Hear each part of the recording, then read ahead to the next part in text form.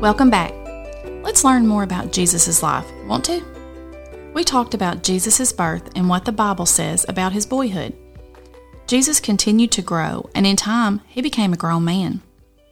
There was a man named John who was telling people that they needed to turn from their sinful ways and follow God. He told them that the one who would truly deliver them from their sins was coming. The people listened, and they were so sorry that they had sinned against God and knew that they needed and wanted a new life. So when the people made the decision to follow God and trust his plan for their life, John baptized them in the Jordan River. Nothing in the water could save them from their sins. It was just a demonstration of what God had done in their life, and it was meant to show others that they had made the decision to follow God. When they went down into the water, it meant they were not going to live a life of sin anymore.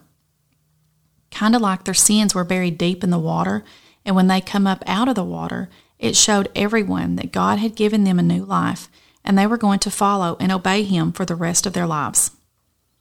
One day, Jesus came to the Jordan River where John was baptizing.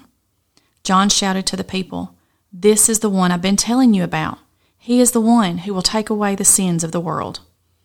Then Jesus asked John to baptize him. John was surprised because Jesus never sinned.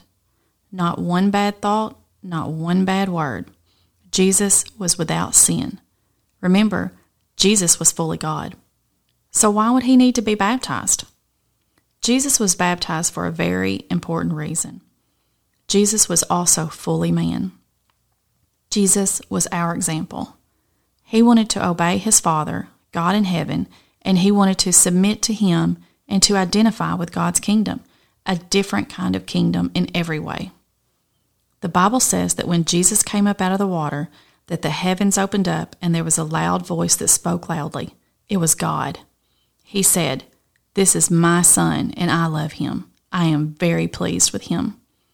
God was telling us that Jesus is Lord and King. Jesus would be speaking for him, and that we should listen to everything Jesus says and then obey. Have you asked Jesus to forgive your sins and to give you the faith to believe what he says and to do what he asks you to do? Do you want to love Jesus? He loves you so much. Do you want to obey Jesus? He will never let you down. Do you want to follow him? He promises that wherever he leads you, he will be right there with you.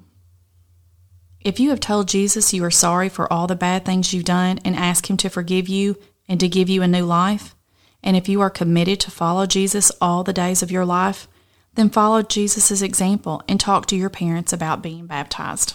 I can't wait to see what we learn about Jesus tomorrow. Will you join me?